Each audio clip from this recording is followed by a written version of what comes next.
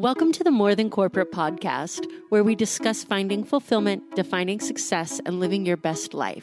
There's no roadmap to success, no one-size-fits-all answer to fulfillment. I believe it requires us all to be vulnerable and authentic about what we want to accomplish and have the courage to step out of our comfort zone to chase our dreams. Keep listening to hear stories from inspiring people who make it their mission to live their best life every day. Welcome back to the show, everyone. My name is Amber Furman, and this is episode 42 of the More Than Corporate podcast. This week, I have an interview with Amy Carlson. Amy and I met doing the podcast seminar weekend with Travis Chappell. She launched her podcast, Toxin Terminator, just before I launched mine, and we've really formed a friendship over the podcasting side of things. But she has such an amazing story that I'm super excited for her to share, and I really enjoyed this interview. So a little bit about Amy. She's gone from a successful franchise owner to a professional network marketer and a podcast host. She's able to share a unique perspective and show an outward appearances are not all that they seem to be. Amy was the only 100% woman-owned franchise of over 2,200 service centers nationwide in her industry. She's been awarded Operators of the Year and several customer service awards and has taken a 5-person team to win the first ever national championship. Amy's company has also been recognized with the Arlene Carlson Heart and Soul Award for their contributions in their community. As a network marketing professional, Amy has reached the top 1% in her industry. She leads a team of nearly 300 people helping to transform lives. She's created and produced an annual event for her team for the last 4 years, and she works with other leaders in creating and promoting quarterly educational events. Amy has attended numerous workshops and seminars for network marketing professionals to further her skills and development, and recently launched a podcast called The Toxin Terminator. The Toxin Terminator gives a voice to the stories of people who are overcoming chronic disease by removing toxins from their body. Amy Carlson is a wife, mother of 3 grown sons, and grandmother to 12. She lives in Iowa during the summer months and winter in Arizona. She loves to be outdoors, and you can find her participating in activities like hiking, kayaking, boating, biking, and reading while relaxing on the water.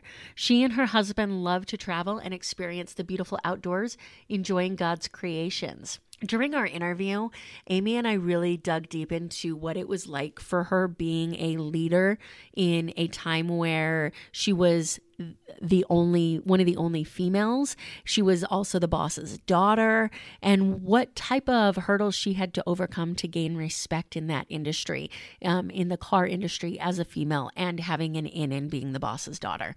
We also talked about how those skills that she learned has led into the network marketing world and her podcast, and the importance of human connection and interaction when you're running any business. I really enjoyed my conversation with Amy, and I'm super excited to get into it. Before we do that, I wanted to take a minute and ask you, if you have not already gone over to iTunes and left a rating and review, I would appreciate it greatly if you could take just a couple of seconds to do that. I'm really interested in your feedback. I want to know what you like about the show, what you don't like about the show. It helps me bring better content to you that's valuable and that helps you in what you're looking to hear.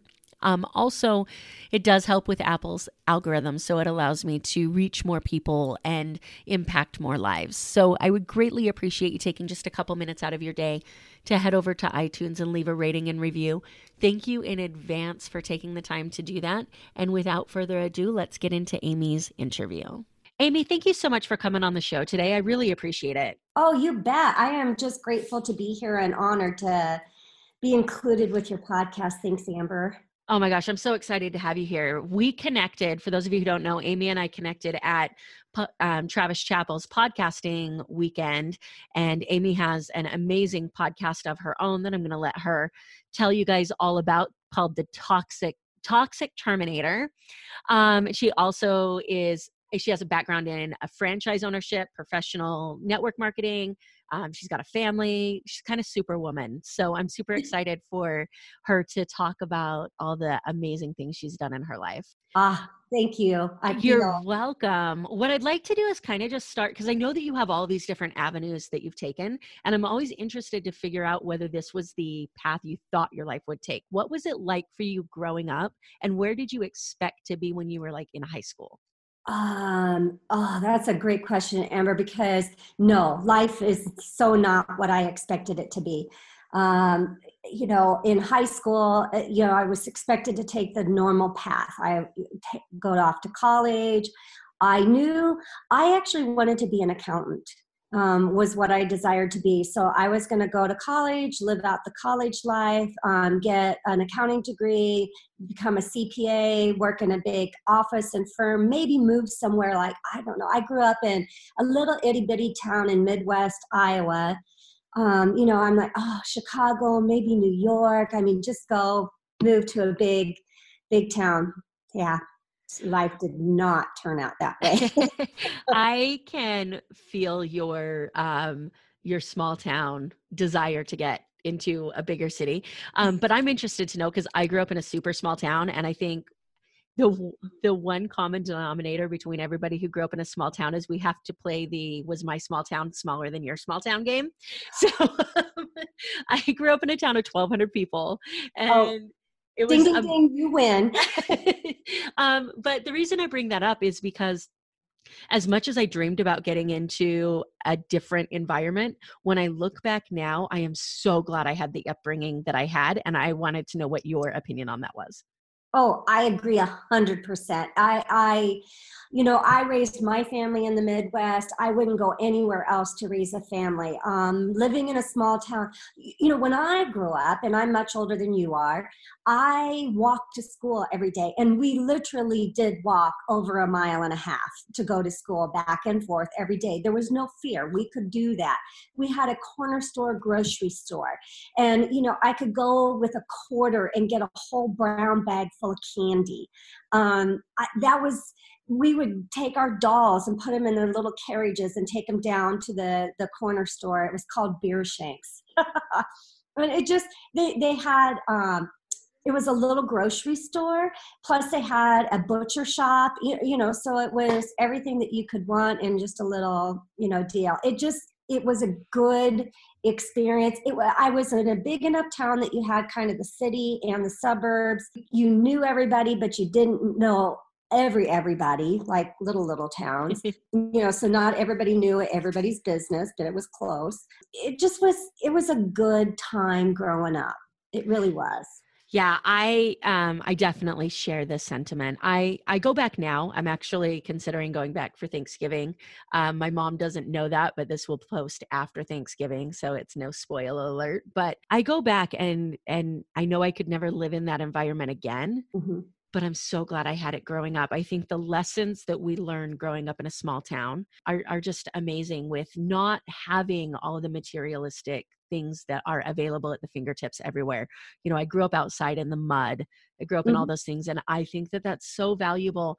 And I talk about that because you have accomplished so much now in your career, that I'm interested to know how many of the personality traits that got you to where you are now you attribute to what it was like growing up in a small town. You know, Probably a lot of them, because we learned about imagination, we learned about creativity, we learned about, you talk about not being, with materialistic things. I grew up poor. Our family was poor. We had our own garden. The only store bought things that we had were socks and underwear. That was it. Everything else was made for us. But we learned to get along. And what's interesting is I grew up with all boys. I had a younger sister, but she was significantly younger than me. So my friend circle was all boys that I grew up with. Yet I'm still a girly girl. But it was all boys. I played with the boys. Like, we would go. One summer, we spent the entire, I say it was a forest, but now going back, it's not. But it was behind these houses was a wooded area. And we spent the entire summer digging these holes in the ground, and we created tunnels in between the holes. And we brought wood up there and covered it. We had this whole army and fort thing going. I mean, that I grew up riding bikes, playing in the woods, playing army. No Yeah. one worked on cars. Holy cow. Right. So I know you said that you had this dream of being an accountant. You obviously ended up in the auto industry, and I know that your dad had that position previously, right? Did you take over the franchise for your dad? Is that right? Yes. Okay. Yes, dad started it back in 1978, and then I finished 2 years of high school, or college, high school, yeah, 2 years of college, went to work for a marketing company, and then I came to work for him with okay, you didn't complete college, but come to work for me. You can learn the business, and then we'll have you go study under our accountant, and then you can take over the bookkeeping, and he'll just become an auditor. Well, that didn't manifest either. That's interesting. So even after you decided that college wasn't the route that you wanted to be going and you dropped out of college, when you went into to work for your dad, you were still on the accounting route. Oh And yeah, yeah, I was still there. And I didn't. I need to be in full disclosure. I quit college because I had a child. I had my son, and it was like, I need to work. I have to put, a roof over our heads, and, food on the table. And so it was a matter of what we needed to do to get us by. interesting. So at what point in time did the realization or the trajectory change where you said, okay, accounting's not in my future. Instead, I'm going to take this role in the actual franchise? I worked for my dad for probably 3 years at the store in Council Bluffs, Iowa. That's where I grew up. And when he decided I needed to move to Des Moines, because we had multiple locations up in Des Moines, and he wanted me to move up there. And it was when I made that move, so that was in the late 80s, that I knew this is it. This is what I'm doing for the rest of my life. And I was I moved up there to manage a store, plus become more of a family eyes on the business up there, and knew that, okay, I'm going to start taking a different role within the company. Did you have any issues with like this identity of this isn't the path my life is supposed to be taking, or was it just an easy transition for you? You know, I if I had that, Amber, I don't recall, because I just felt like you did what you did. You just put one foot in front of the other, and you just made things work. And I don't ever feel like I looked back and thought, what am I doing? I love that mentality, first of all, that you just put one foot in front of the other, and it's going to work out the way Mhm. that it's supposed to work out. So I think that that's super cool. I'm wondering if you have an opinion on whether the fact that maybe accounting wasn't truly where your heart was had a part in the fact that you never really looked back. Uh, that could very well be. I would have probably been miserable as an accountant. I mean, looking at it, because all the years I worked within the business, because I worked in the stores, whether it was one store or multiple stores, all the way up until, oh my gosh, I want to say, even in early 2000s, I was still physically working in the stores. I lit up being with people. I loved coaching and training a team. I loved being able to bring people in and see them succeed and become successful at what they were doing. I loved interacting with the public. So an accountant, I would have been locked behind a door and had no interaction with people. And well, I like to talk. You and me both. I think that's why we're both podcasters, right? Yes. So I want to dig into you have this wide range of experience through multiple different areas in your franchise of training people and this leadership role. And I think that this is something that's super important to talk about.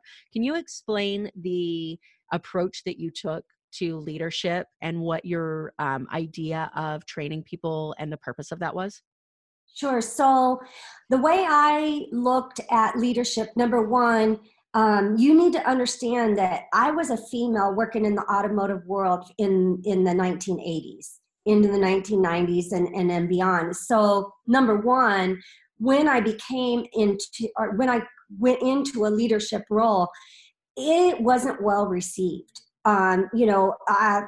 by employees or customers. It was, what are you doing working on cars? You're a girl, you don't belong here, type of thing. So I really went through a lot there. And what I learned, my big takeaway with that is that I can't change people's perceptions and thoughts and what they think, but what I can do is I can earn respect. When I can show you that I know what I'm doing and I know what I'm talking about, then you will trust me. And if I'm working right alongside you, you're going to trust me even more. I did not ask out of any of my employees to do anything that I wasn't willing to go out and do myself. So that was huge for me in getting that team to follow me. And then secondly was the show do. Oh, I haven't done it for so long. There's a 3-step process. I'm going to show you what to do.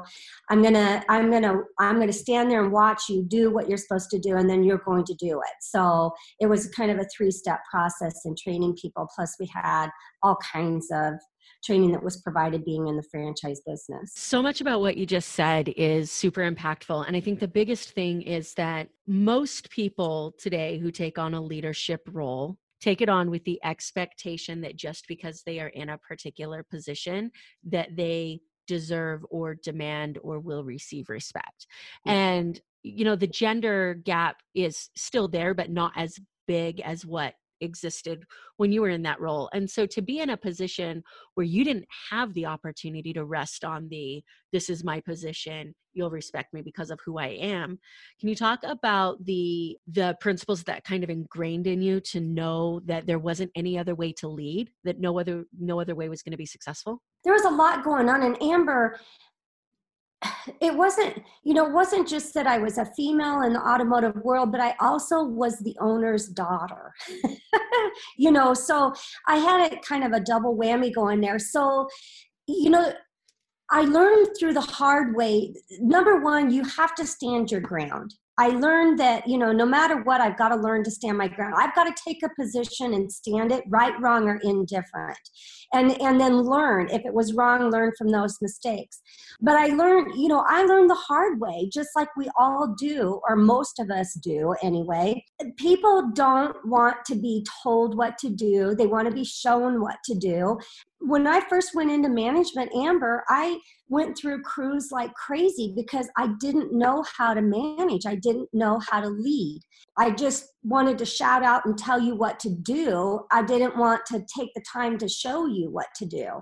And so I learned the hard way. But the biggest thing, again, is, and I wasn't going to be, I always feel like management leadership, you are working side by side with your people. And if you're not working side by side with them, you're not going to get them to give you everything that they've got. And I learned that early on too, that I can't just stand there with clipboard in hand and direct what you're supposed to do. I can't just shout out orders. But it was a learning curve. It wasn't something that came innately to me. The other thing too is I learned, and I think, at least in my industry, every manager has to learn this, and you can't teach it. You just can't. But here's the thing. You have to be willing to do it yourself. And, yes. Here's the thing, is that I can't be held hostage by my employees. That's what I mean by be willing to do it yourself. I would much rather be doing things by myself and not deal with a poor attitude or someone who's going to conflict with me at every turn of the way. And so, so many times when we go into a leadership role, we want to be their friend. We want to make sure that we're making them happy, and we're not thinking about the business and what the business needs are. And, that when you can flip that switch and know that life will be good as long as I put expectations out there. Everybody knows what the expectations are. Everybody knows that if you don't follow the expectations, this is what the result is going to be. Now we have a clear definition, and it's the same with everybody. We stay consistent. Now we're in a good place. There's so much. There's so much about what you just said. And I think that I talk about this with people all the time. about from the employee aspect, because as much as what you just said is powerful from a leadership aspect, employees want to know what's expected of them. Absolutely. They Yes. don't want to be going in, the good employees will work so hard for you trying to get you to tell them where you want them to go and where you want them to be. If you can't give them that direction, then eventually they get frustrated, and that's where some of the friction comes in. So on top of the fact that it's just easier and everybody gets what they're looking for out of a relationship if you can lay those lines down. One of the hardest things for me that I still struggle with, and I think that we all do as human nature, is the idea of what you just said about not being a friend. Because we want to be like, I'm a people person. I want Mhm. people to like me, right? And so it's difficult to go into that leadership role and say, okay, like I'm not always going to be your friend. And I think it's really interesting that you ended up learning that through your leadership process after multiple failures, because Mhm. that's what life's all about, right? It is. Well, and the thing is, Amber, you can't, number one, my circle of employees was not going to be my inner circle, right? And I had also a disadvantage because so many people make their friends through work. Well, I'm the boss, number one, and I'm the owner's daughter. I'm not going to be friends as much as I think I'm going to be their friend. I'm not going to be that. And so when you can learn to draw that line, there's a difference between having compassion and being an advocate for them and being sincere and having empathy with the people that you work with, that work under you, and being a friend. There's two different sides to that coin. So I absolutely cared about my employees and what they were doing in their lives and what was going on with them. But beyond that, no, I there that the circle ended there at the shop. So, as far as mentors were concerned, I know that your dad was involved and he very well could have given you advice, but obviously, any advice he gives you is coming from his perception of reality, which cannot possibly be the same as your perception being a female and being the daughter. So, did you feel like you had anybody that was really giving you solid advice, or did you feel like you were just learning through trial and error? Um, I really felt like I was learning through trial and error. Dad never ran a store. So I truly was learning through trial and error.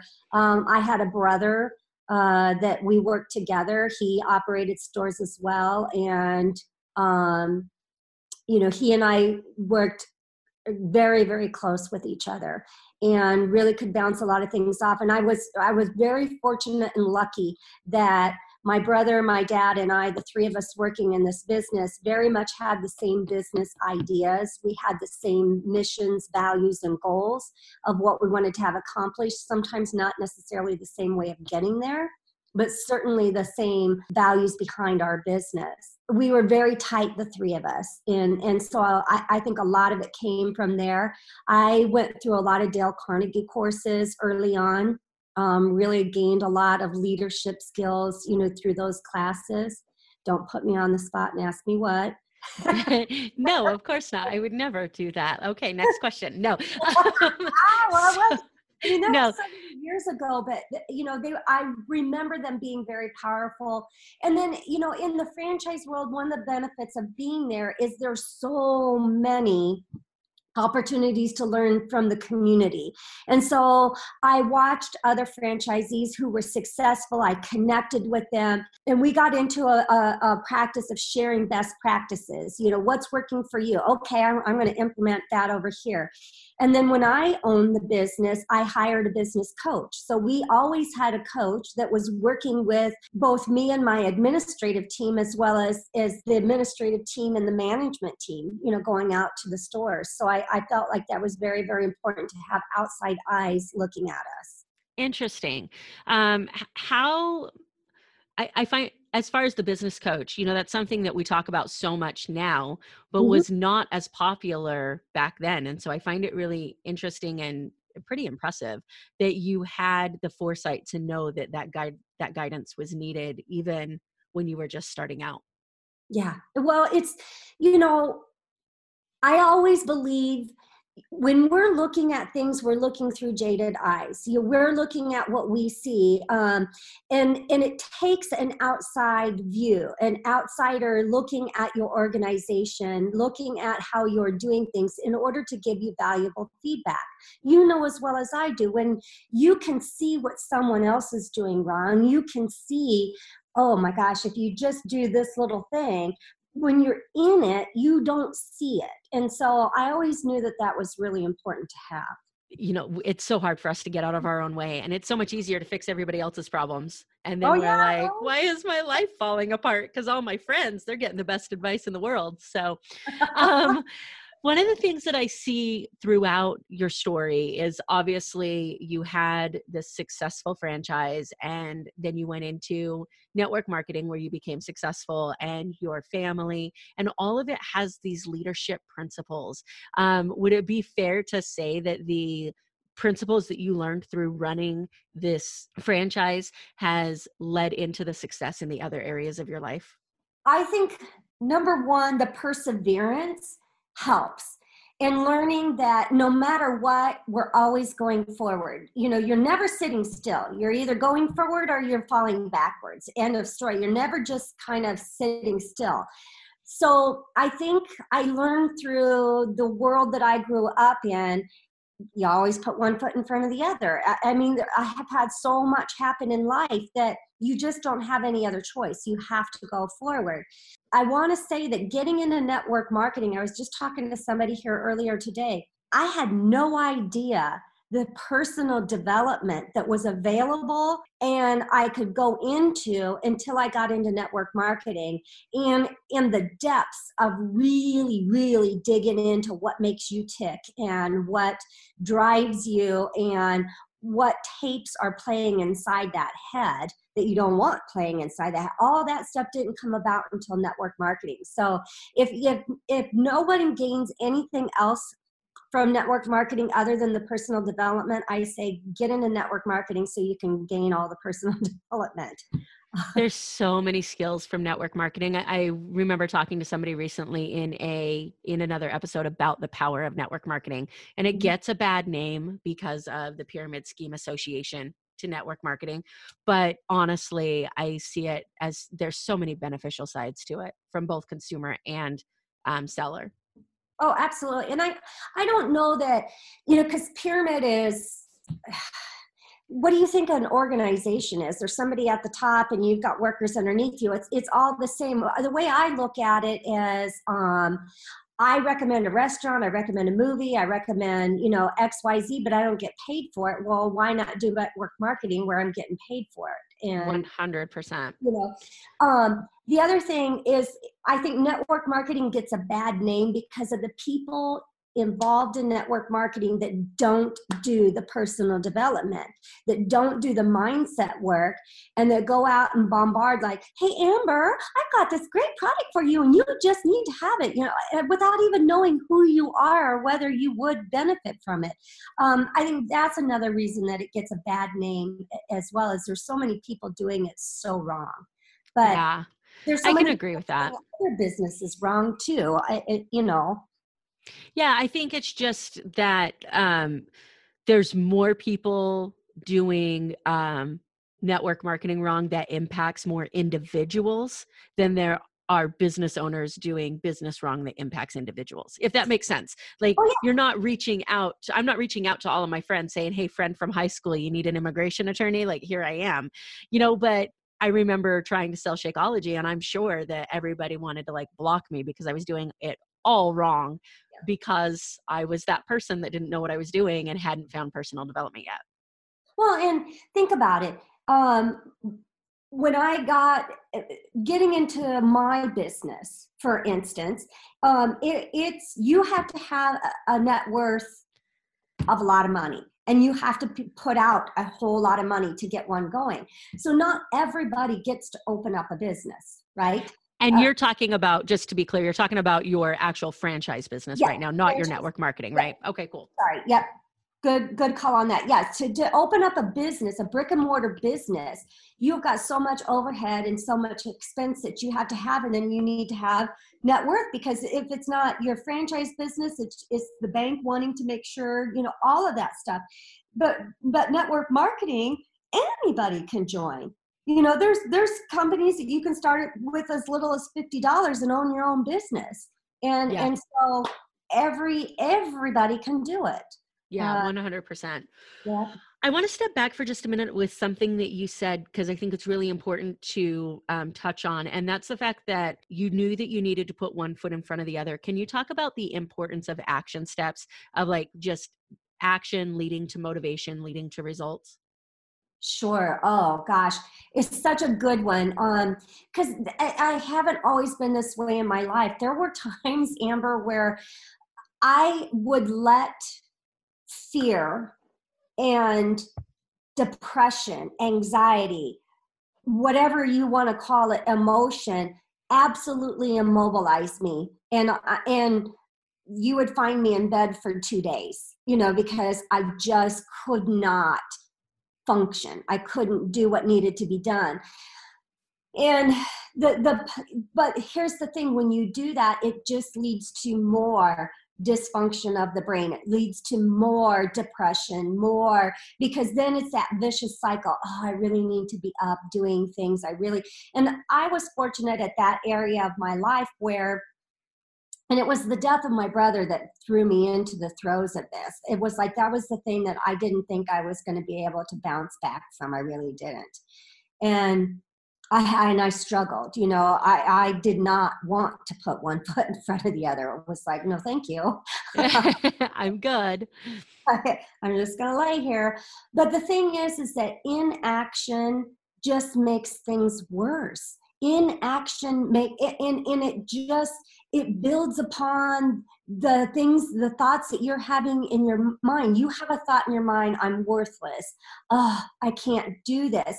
And then you don't do anything. And then that makes it a feeling that you attach to it. See, I knew it. I wouldn't do this. So now not only do you have a thought, but you're associating a feeling with it. And now you're SOL. Now you're believing all of that stuff. So when you just say, you know what? I know I don't feel good. I know emotionally it's not okay. Life is not okay right now, but I'm going to get up, I'm going to show up, and I'm going to be the best version of myself that I can be today. And you know what? You get that little win. Maybe it's just getting your ass out of bed. Maybe all you do is move it from the bed to the couch. That's all you can do today. But you did something, right? And the next day, you get in the shower. Yeah. Right?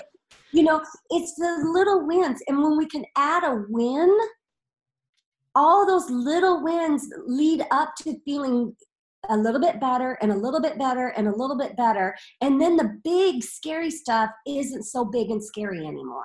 No, I 100% agree with you. And one of the craziest things is that the action that you're doing doesn't even have to be related to the goal you're trying to accomplish. Like if you're thinking like, I can't do this big goal over here, like sometimes even just getting up and like making food or going for a walk, like it just gets you out of that spot.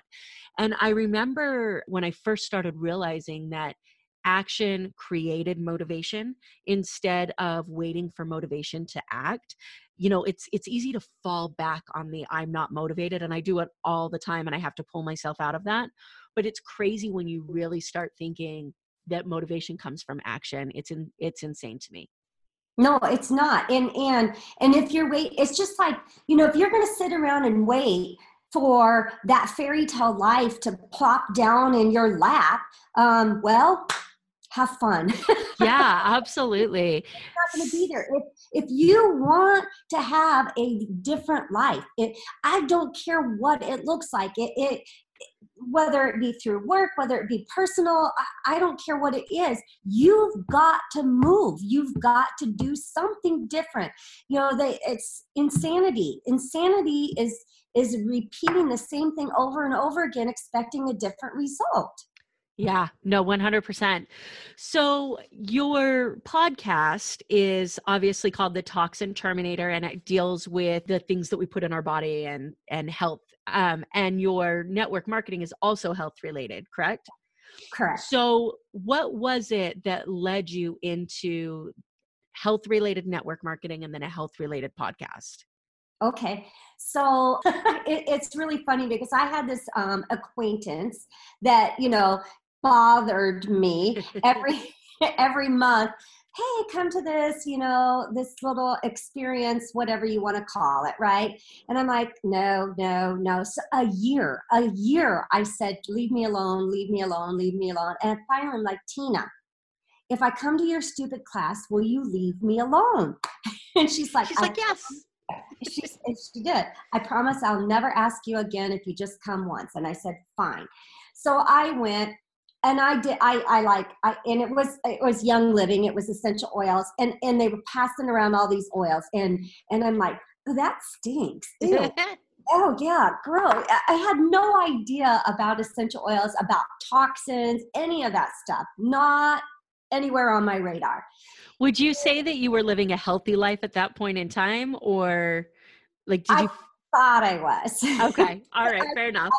I was running at that time. I've actually picked running back up again. I'm so excited about that because another story for another time, but I run half marathons. So I was an avid runner. I ran about 20 miles a week, felt like I ate pretty good, that type of thing, but oh boy, was I wrong.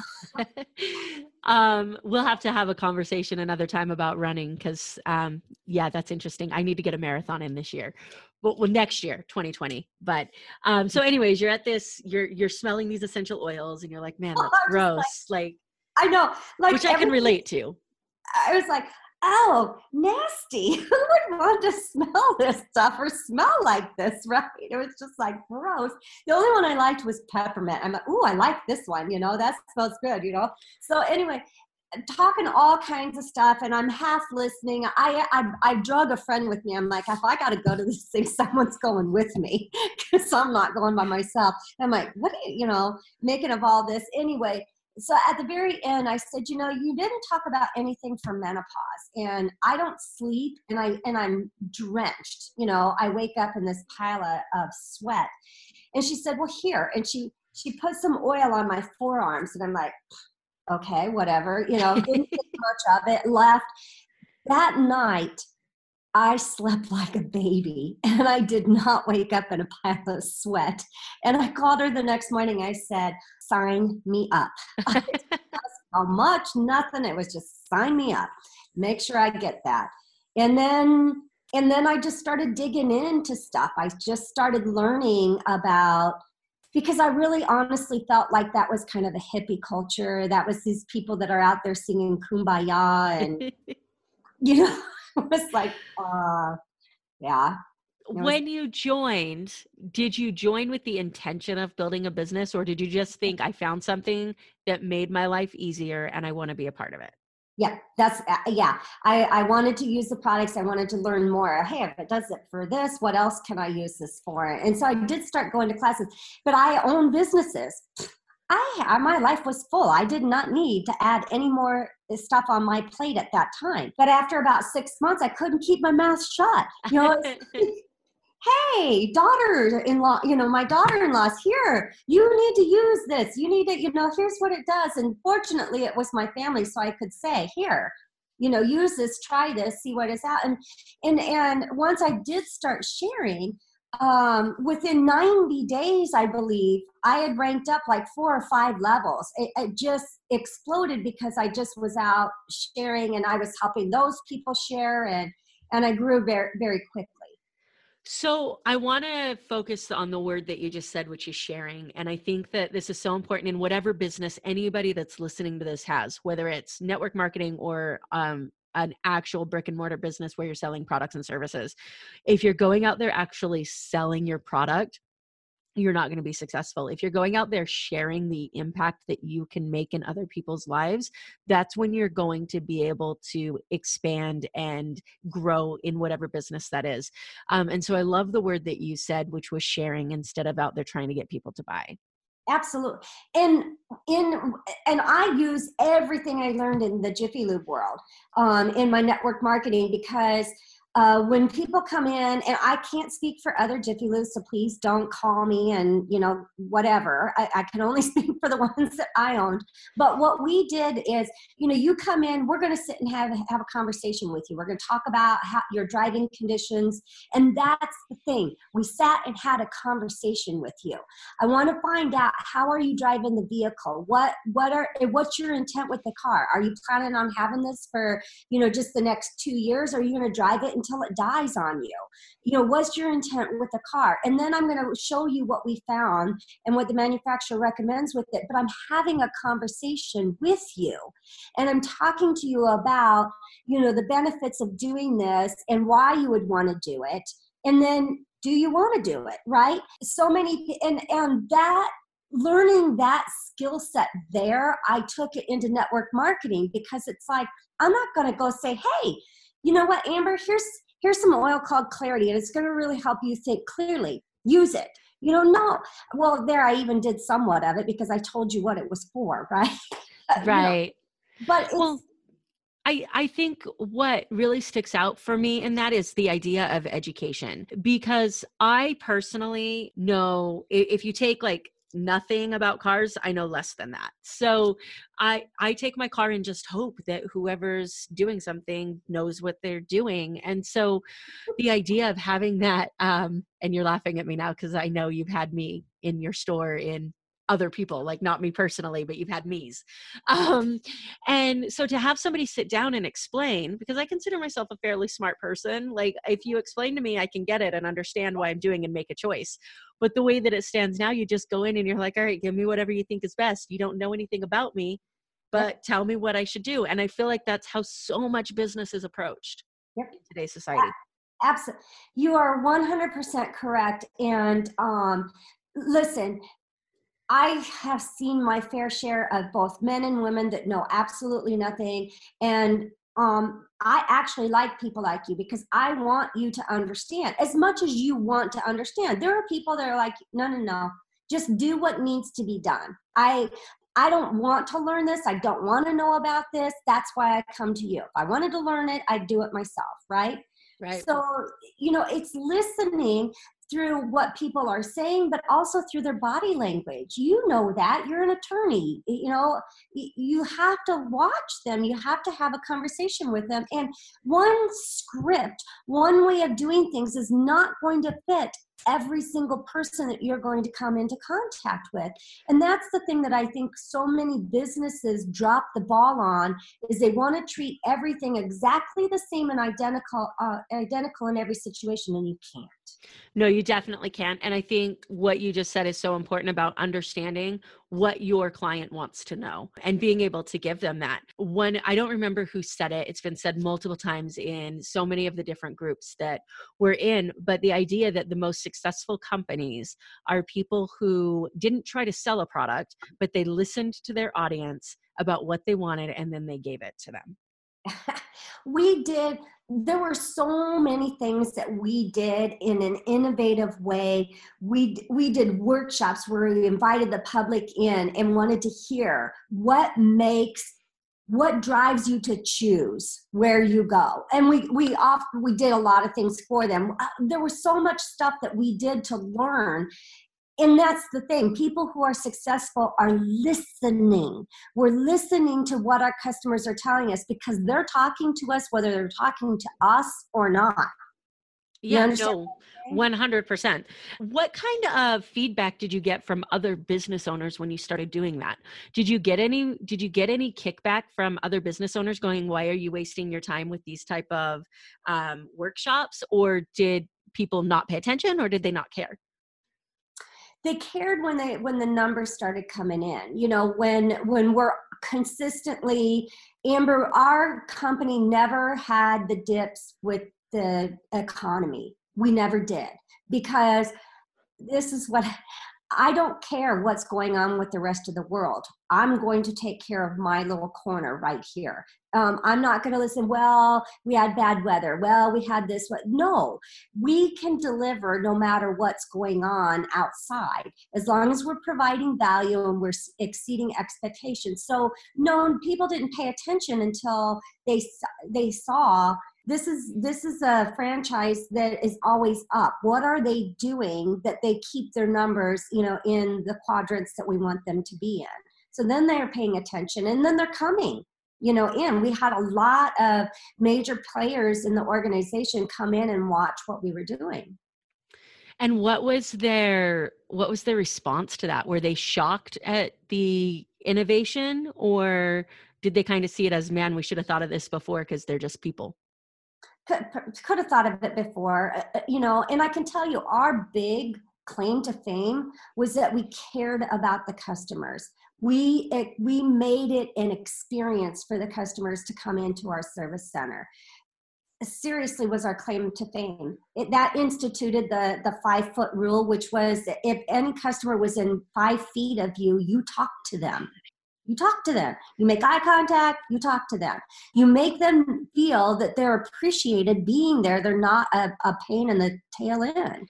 Or just a number of somebody that's coming in to give you more money and get their car out the shop. Because think about it, in today's world, I don't care if it's a car, deal, if it's haircuts, if it's restaurant, you have a million choices of places that you can go for all things that we need, whether you're buying off the internet or going to a brick and mortar place. And so what is going to differentiate yourself from another place that you're choosing to do business with?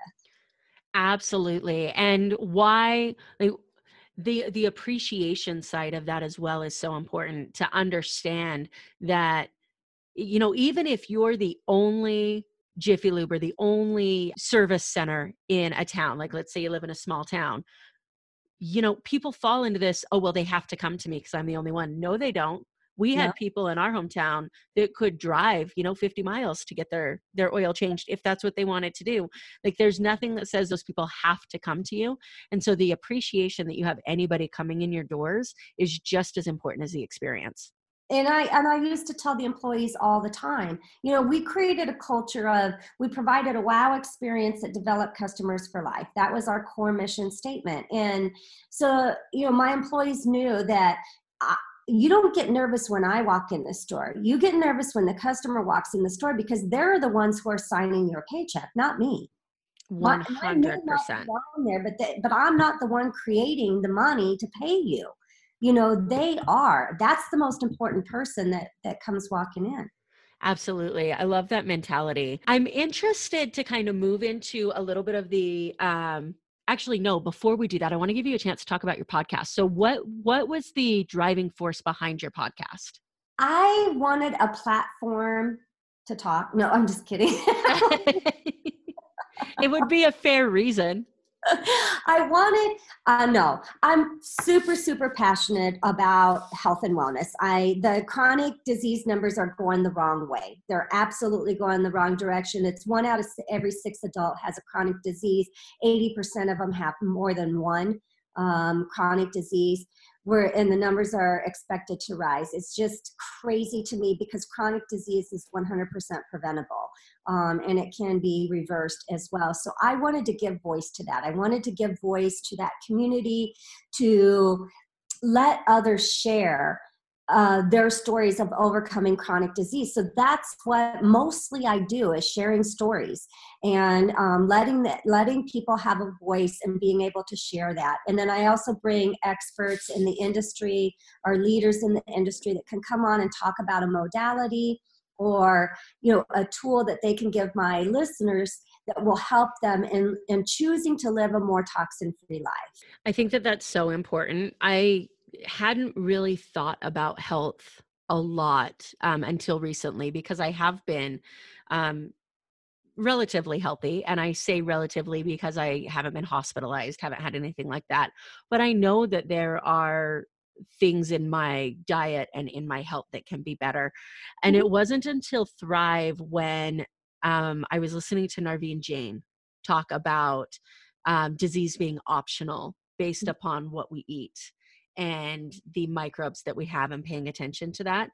And then in addition to that, the news coming out about pharmaceutical companies, which I always knew was a business and they only make money if you're sick.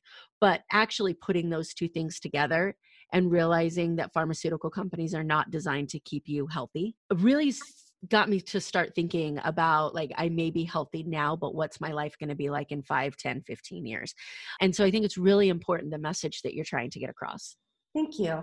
And, here's the thing, and I do, the toxin terminator, because most people, when they think about a healthy lifestyle, they think about, like you went directly to what you eat, right? Mhm. So think about what we eat, and food absolutely heals. There's no doubt about it. It's one of the tripods, but we also have movement. We have to move our bodies, and we need to do that.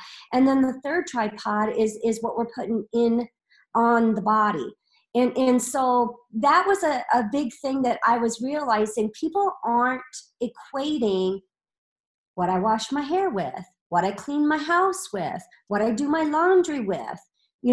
These type of things are not equating that to, hey, that's affecting my overall health. And it is. Yeah, that's interesting because I don't think about those things ever. I mean, the lotion that you put on your hands, people, and this is said to me all the time, and I forget about it until I get into a conversation with somebody like yourself, that the skin is our biggest organ. It is. And we put stuff on it that we wouldn't swallow and expect it not to get into our body. It's interesting because there's so much emphasis put on research and pharmaceuticals and medicine that the alternative side of it Mm-hmm. gets a questionable name. Like you said earlier, the hippie side of it. Mm-hmm. And I don't know really where I fall on that line. I know, however, that essential oils have made me feel better in some situations. And so, and I also know that logically what you're talking about makes sense. And I'm interested to see where our culture goes in the future with there being such a heightened awareness Mm-hmm. of toxins and health. Well, and I believe, I mean, I'm seeing it firsthand in the last, 6 years that people are becoming more and more aware. Amber, I started a new segment on my podcast called First Steps. And so First Steps is what I'm doing is I'm bringing somebody onto the podcast that has an issue that they're dealing with. And I'm going to give them 1 or 2 at the very most suggestions of things to do for the next 30 days. It takes 10, 15 minutes. Be vulnerable, share what it is that you're struggling with. I'm going to give you my recommendations. You're going to do it for 30 days, and you come on and we record after the 30 days of the difference in your life. So you should think about doing that, coming on the show and doing that, because it's going to be a great, I love it, because I don't think there's anybody out there that's doing that.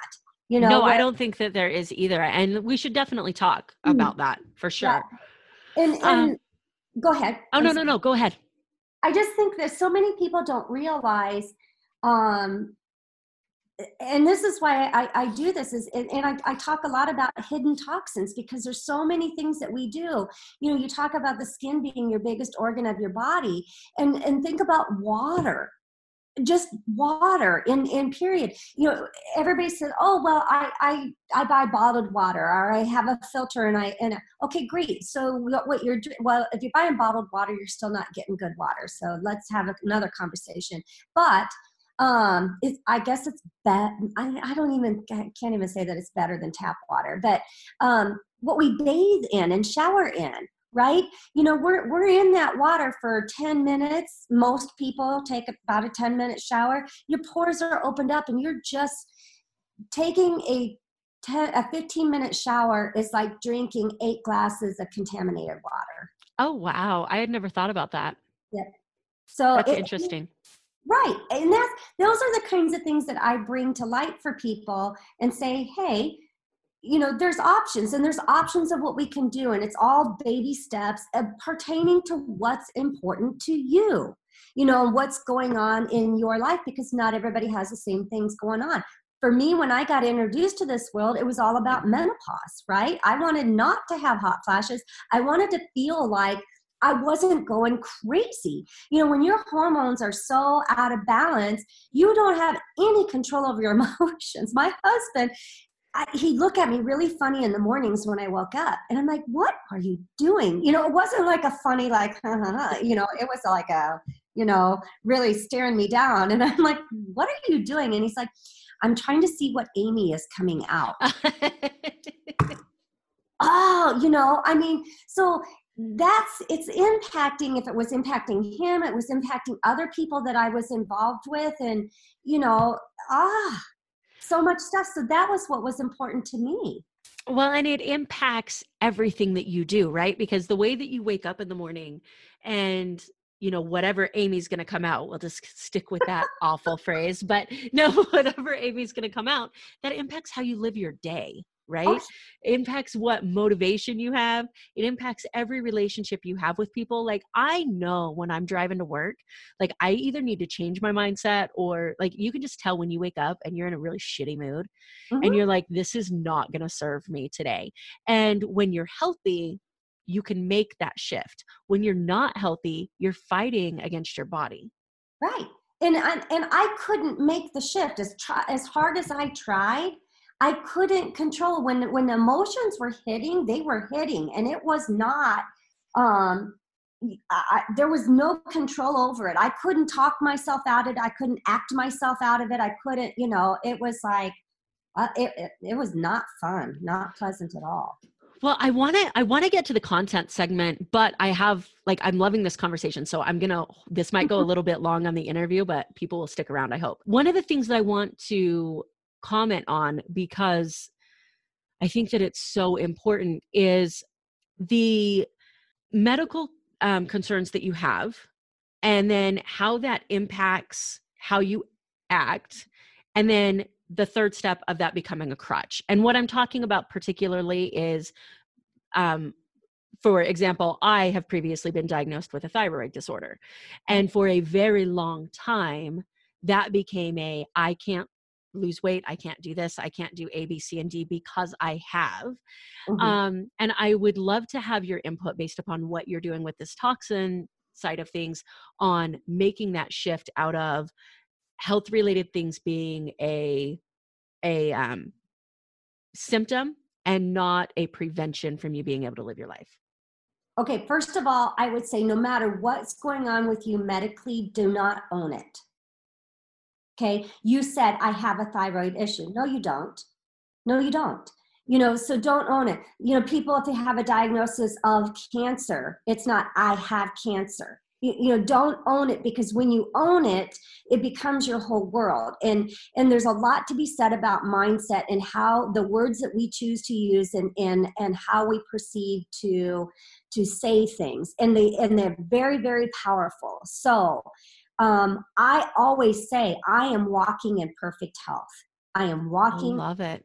Health. So if you manifest it here, you're going to manifest it out here in your reality. So whether it be something that's medically going on with you, whether it be something emotionally, whatever it is, if you're manifesting it up here inside your head, you're going to manifest it out in the real world. Yeah, absolutely. And I agree with that so much. And I bring this up because I know that there are so many people, like, I have refused to allow this identity to control. Like, I've gotten past that of thinking that this is going to impact how I live my life. But I know there are so many people that rely on a diagnosis, and sometimes it's not even physical, anxiety, things to that effect. And they allow that to impact how they live. And so I wanted to comment on that and get your input on that, because I think that is an maybe understated side effect of trying to eliminate toxins from your body. I'm trying to follow you. So if you say I had this diagnosis of, say, anxiety, and you hold that as a crutch, well, I suffer from anxiety, so then that therefore I can't do. So I guess no. And my question was not extremely clear. It was very poorly phrased, but whatever symptom you're experiencing.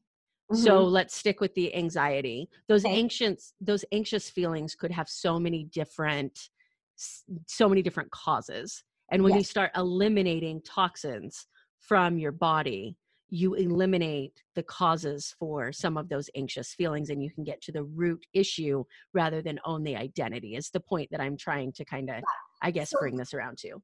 absolutely. So, yes, I think number one, when we deal with, first of all, let me state, I am not anti-medicine at all. I think there's absolutely a time and a place for medicine. And I think that what we can do is very much support our bodies. There are some things that we can do all naturally, all by removing toxins from our life, eating the right foods, doing the right lifestyle changes. And sometimes still we need to have some medication. You know, early on in my life, I didn't believe that in my toxin-free journey. And so if I had to rely upon medicine, I felt somehow like I was a failure. Like my body wasn't, you know, doing all the things that I was supporting it to do. And it was a really good lesson for me to learn. But secondly, what I would say is, think about this. When you get nervous, when you get really, really nervous, what happens to you physically? Heart races, Mm-hmm. sometimes some shaky sweats. Okay. Do you feel like you're going to throw up, uneasy stomach, you know, butterflies? Sometimes, yeah. Sometimes, yeah. So think about anxiety. So our gut is very much related to our emotions and what's going on in our head. There is a vagus nerve that runs between the two, and there are signals always going back and forth, more from the gut up to the brain. We used to think that it was always the brain going downward, you know, to the rest of the body, but it's not.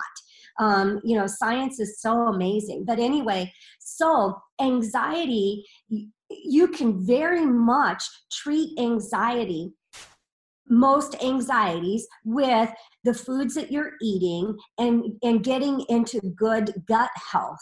So when anybody comes to me with, hey, I've got this situation going on, this situation, whatever it is, the first thing I'm going to ask is, how are you pooping?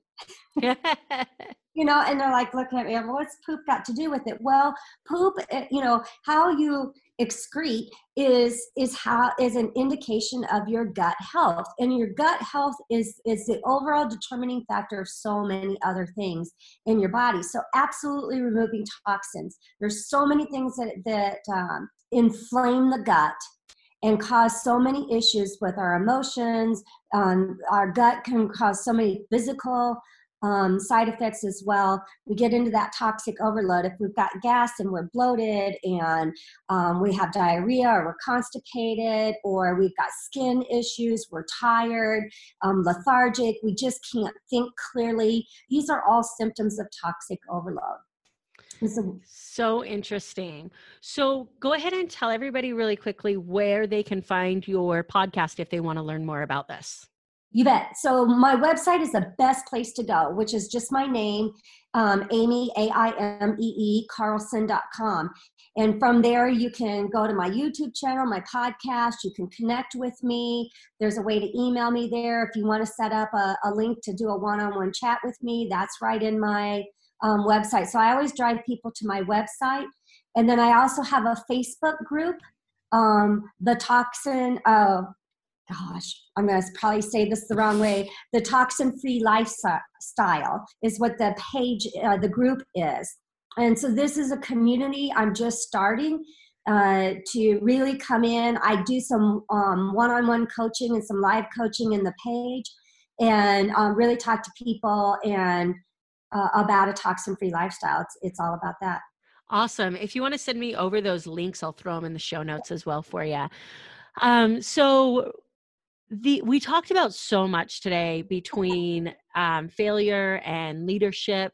One of the things that I always ask everybody is your definition of success. I think it's important to define your own definition of success. So what does success mean to you now, and how has that changed throughout your life?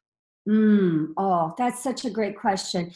Early on in life, success to me was all material things and money. If you asked me when I was in my 20s and even in my 30s, and this was pre-marriage days. It's like, I don't need a man. I am going to provide for myself. And, and my idea of being successful was not having to live paycheck to paycheck and being able to do all those things that I wanted to be able to do without worry of money, and having the home that I wanted for myself and my son, and those types of things. That's really defined my success back at that time.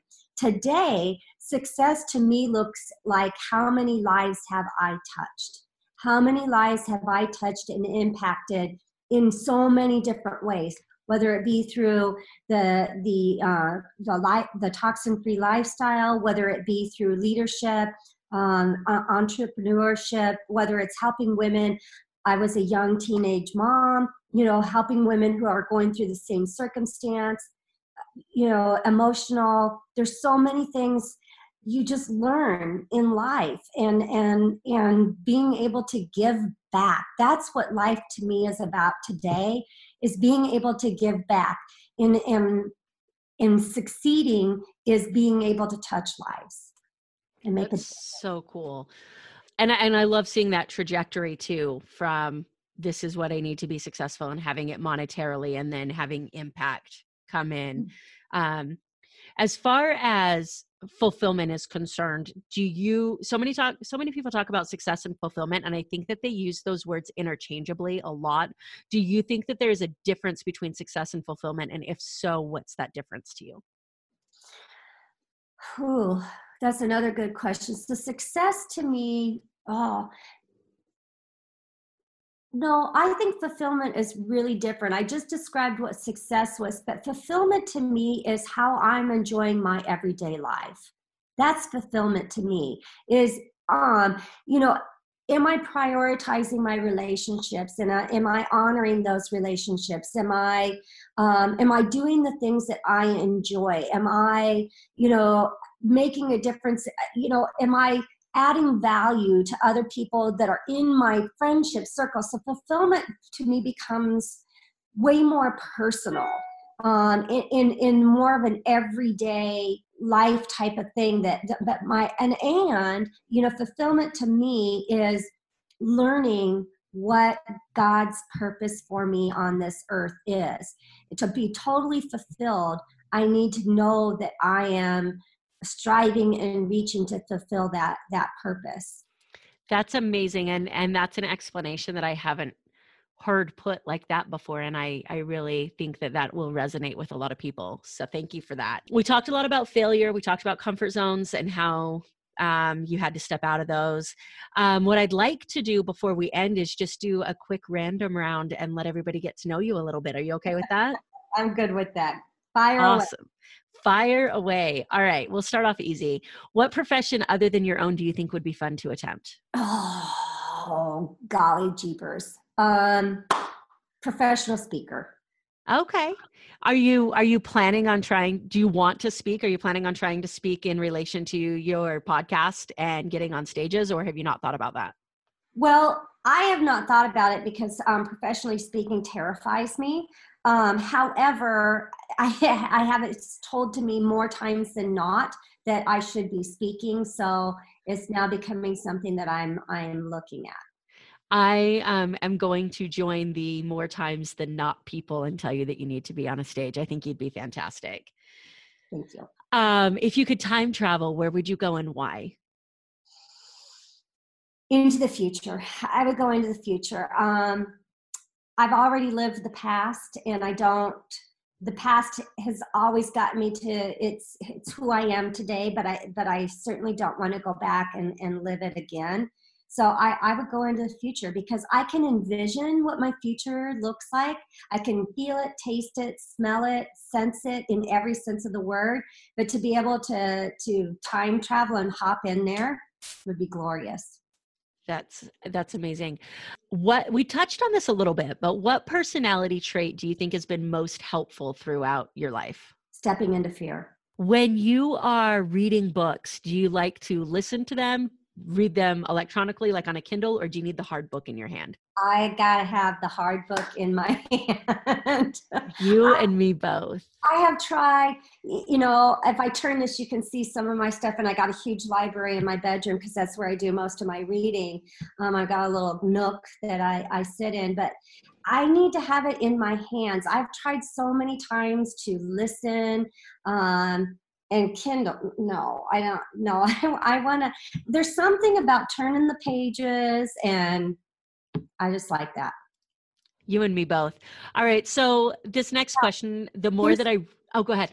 Let me get one. A person suggested this to me because, sometimes we can have way too many books if you're an avid reader like I am.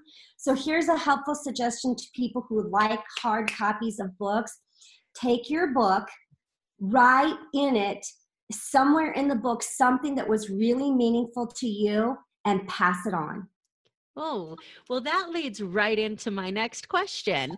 The more that I read, the more I realize how difficult this question is.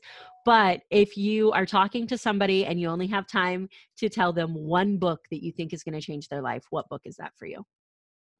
The Bible. Okay. Do you have a morning routine? And if so, go ahead and give us a glimpse of that. Well, I'm retired, officially retired. Yes. Officially retired looks like. So I don't have a set time that I wake up in the morning, but when I wake up, I go immediately into, I have a daily meditation book meditation book that I read through, and I journal. And I just take some time. I take about the first 30 minutes. I do not open up any electronics until I've gone through that. And that just helps set the tone for my day, that I can spend some time in God's Word and in quiet, conversation with Him. And it just helps me. Love it. I know we talked about your podcast. We talked about your Facebook group. Go ahead. What is another place on social media, if there is one, that people can connect with you? Where's the best place to connect? Instagram. Connect with me on Instagram. It's Amy Carlson 6. Don't ask me why the 6 is on there, but I think Amy Carlson was taken. So awesome. Well, thank you so much for coming on. I really appreciate you coming on and getting so personal with your journey and your toxin terminator. I'm super excited to see where that goes in the future. Thanks, Amber. You've been an absolute joy, and you're such a gracious host. You've made it so easy to share. Thank you. You're welcome. Thank you so much for tuning into this episode of the show. I hope that something that was said resonated with you or provided value to you in one way or another. I'd love to hear more about your thoughts on the show. You can reach out to me on Facebook or Instagram at Amber Furman. Also, I've created a Facebook community for followers of the show to interact with me and other members of the community. You can find that on Facebook at More Than Corporate. So go ahead and join that group if you'd like to stay up to date on podcast happenings and meet some really cool people. Again, thanks so much for tuning in.